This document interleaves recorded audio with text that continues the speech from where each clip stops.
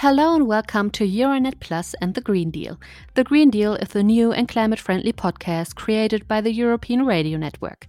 My name is Dina, I'm a journalist and happy to be part of Euronet Plus. In this podcast, my European colleagues from member radios of our network and I are discussing the big milestones the EU has to meet to work effectively against climate change. The Green Deal deals with food safety, renewable energy, the reduction of carbon dioxide, traffic, and many other main topics on the way into a climate-friendly and healthy future. Can we reduce our environmental footprint on this planet? Can Europe be the first continent to be climate neutral by 2050? The Green Deal collects thoughts, ideas, and new developments of politicians and scientists from all over Europe. Let's find some answers to the most important questions our species should ask, not only for us, but our children and all generations after.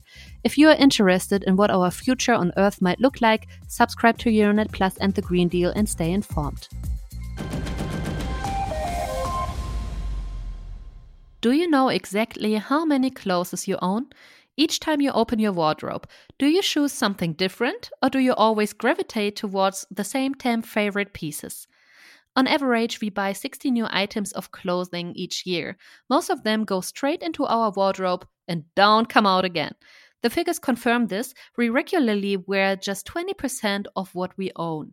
Forgotten and unworn, these neglected pieces of fabric have a pretty sad life. The textile industry plays an important role in Europe, employing 1.7 million people and generating a turnover of about 166 billion euros. However, so-called fast fashion is the fastest growing category of waste, with 80 billion items produced worldwide each year. The biggest problem with fast fashion?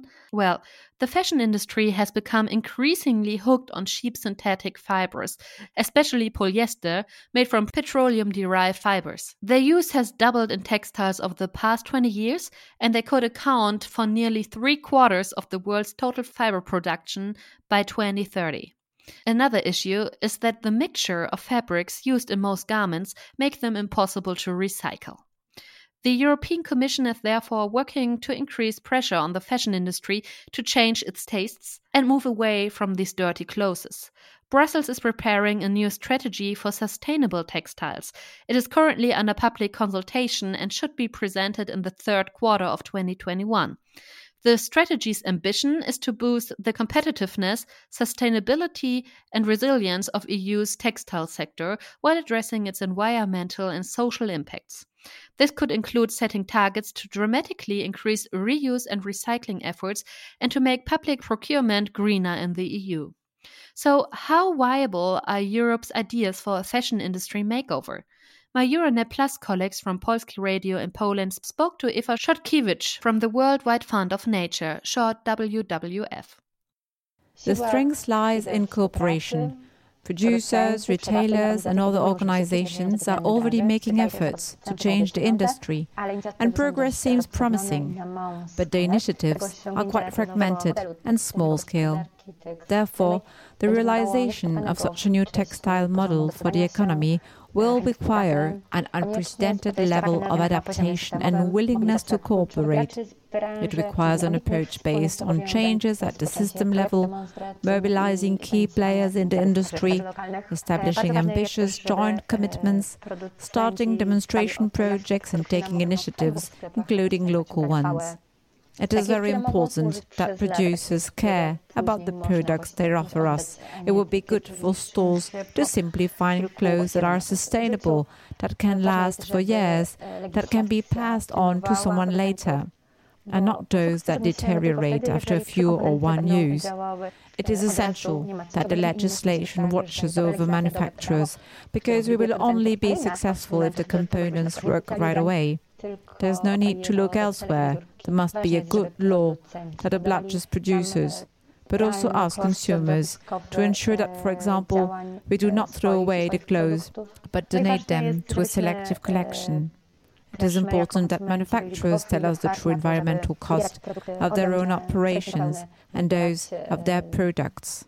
And it is crucial that US consumers are also ready and open to choose organic products made from organic cotton, clothes that are sustainable, but also be ready to pay more, with the confidence, however, that a given garment will serve us for a long time, remembering the afterlife of the fabric so that they can be returned to circulation as a resource for production. The EU should also provide guidance on achieving high levels of separate textile waste collection in all European countries by 2025. Regulatory measures favoring the sorting, reuse, and recycling of textiles, such as extended producer responsibility, will also be proposed. Finally, the EU's so-called circular economy plan, which should be adopted this year, also extends a right to repair to textiles. For example, in France, repairers offer consumers the choice between recycled products and new products. My dear friend and fashion designer Monique Plönix challenged herself not to buy a single item of clothing in 2020. How did it go, and what might our path to sustainable clothing look like? Actually, it was not that hard. I started 2019 to think about my consumption, how I buy things, how many things I buy, and then I just told myself, okay, now I have to change something. So I buy nothing at all concerning clothes. That means no fast fashion, no new clothes, nothing. And it actually worked really well because I'm not a fashion victim at all, so it was not that hard. As a fashion designer, I worked for quite a long time for luxury brands, premium brands, and mainstream brands. And now the time has changed, globalization and producing far away. So I think that the main problem about fast fashion is the amount of clothing is too much. Everybody is producing 12 collections each year or even more. We have to think about if we need these kind of clothes each week, if we have to buy all these clothes, or do we get along with all our clothes in our wardrobe? Or buy secondhand. That's also another way to save the environmental workout with clothing. And the production of clothing is not that environmentally healthy. So when we look at the other countries, for example, Bangladesh, there we can see the pollution, the whole process of dyeing, the whole process of washing, producing the fibers. If we don't think about this, I think there's something wrong, because when you buy clothes that is cheaper than a coffee to go, then we have to think about our consumption. Producing new clothes also means using a lot of water. Yes. How much water do we spend for a regular t-shirt? I'm not really sure about it, but it's a lot. It's more than 3,000 liters. And we are just thinking about the cotton fiber itself. Then if you want to have a washed feeling, or you colored it and you're dyeing it, then you spend water again. Then you spend water for ironing. You spend not just water, you spend also energy. It's the whole thing that you have to have in mind when you want to be sustainable. When you want to have a sustainable process, then it's really important that you have to start at the beginning, that you use more nature resources than producing polyesters or nylons for the clothes, because then you start the cycle with microplastic again. That's also a main problem when we think about the washing. When you bought the clothes, you have it at home, and then you just wash it in your washing machine, then you also produce microplastic. And this goes on and on and on. And I mean, we have to stop this. We have to think about solutions, and we have to think about how we get used to a process that is sustainable for everybody, and also for fair trade processes. What would be a good approach to actually reach our climate goals? How can we make the fashion industry more sustainable? I mean, that's really hard. First of all, we have to change not only the industry, we have to change our mind. We have to change our mind in consumption. That means, do I have to buy all these clothes? No. That's one thing. And the other thing, in the industry, we have to find a way to produce clothing in a sustainable way. That means that we start with the fiber, then we start to produce less, then we have to sell less clothes. And then it's all about the recycling or about the cycle process. That means you buy clothes, and when you want to get rid of it, then you just have the opportunity to do it in a bin. That means go to landfill. Throw it away, have it burned, have it brought out to the landfill. Yes, most of the clothes goes into the landfill. Have just little opportunities. I mean, you can give it to charity. I think it's just 1% are going to recycle processes. The main part goes to the landfill.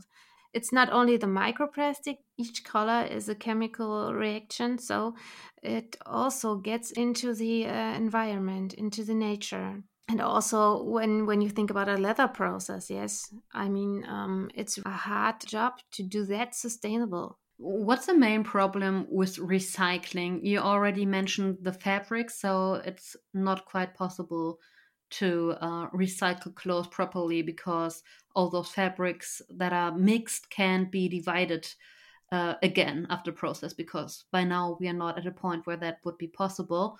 But that also means if we want to keep it sustainable or make it sustainable, we have to produce clothes only from one fabric instead of mixing fabrics. Would that be a solution? Yeah, that's also a big deal that the designers has to think about. That means if we have a garment which is consisted of two fabrics, that's even worse than one fabric. Yeah, but when we have one fabric, we have also the composition, and that's the main problem: the composition of the fabrics. So when you think about a t-shirt, it's maybe 87 or 98% of cotton, and you have 2% of elastan. So elastan is not a natural fiber, so it's synthetic, and that's really hard to divide. I mean, we have the paper, we have the glasses, and we have the plastic. So it's the same thing about the clothes. So when the fabric has 3 different ingredients, then we have to think about, is it really necessary, or if we can have a technique or a new process which is easier to separate them afterwards, because that would be the next step. When we want to have a cycle, then we have to deal with these kind of problems for the recycling, that we have to separate these different fibers. Next time you go shopping, you should probably think about, do I really need this, or can I just leave this behind because I have something else in my wardrobe that's still good enough to wear? Yeah, pay attention, because if the next t-shirt you buy is less expensive than your coffee to go, there's definitely something wrong with this. Yes, that's true. And the last thing, I just want to remind everybody that behind these kind of clothes, there's always a person who is living really, really far away from us. But this guy or this person has to have a condition for working, and this has to be fair trade. I mean, we have really a kind of responsibility. When we buy the clothes, we are responsible for the people who are doing this. So maybe you have that in mind when you buy the next thing. Just get in touch with this kind of emotion that someone did it for you, and this person has to be paid. The conditions we have to think about. Everybody is responsible, I think, not just the industry. And if we keep this in our mind and we keep the kind of pressure, it will help to fasten this kind of process. Monique, thank you for joining me today. Thanks very much. Thank you. Bye. I recently heard about the so-called capsule wardrobe, a small collection of useful clothes that you love and that change with each season. I've never been a fashion victim and never enjoyed shopping, but I have found quite a few pieces in my wardrobe that I definitely don't wear. I just gave these items away to charity, and with the remaining clothes, I built a capsule wardrobe for myself. I now only have items that I can combine, so I basically wear the same things all the time, but it doesn't necessarily show, because I can wear these things in different combinations.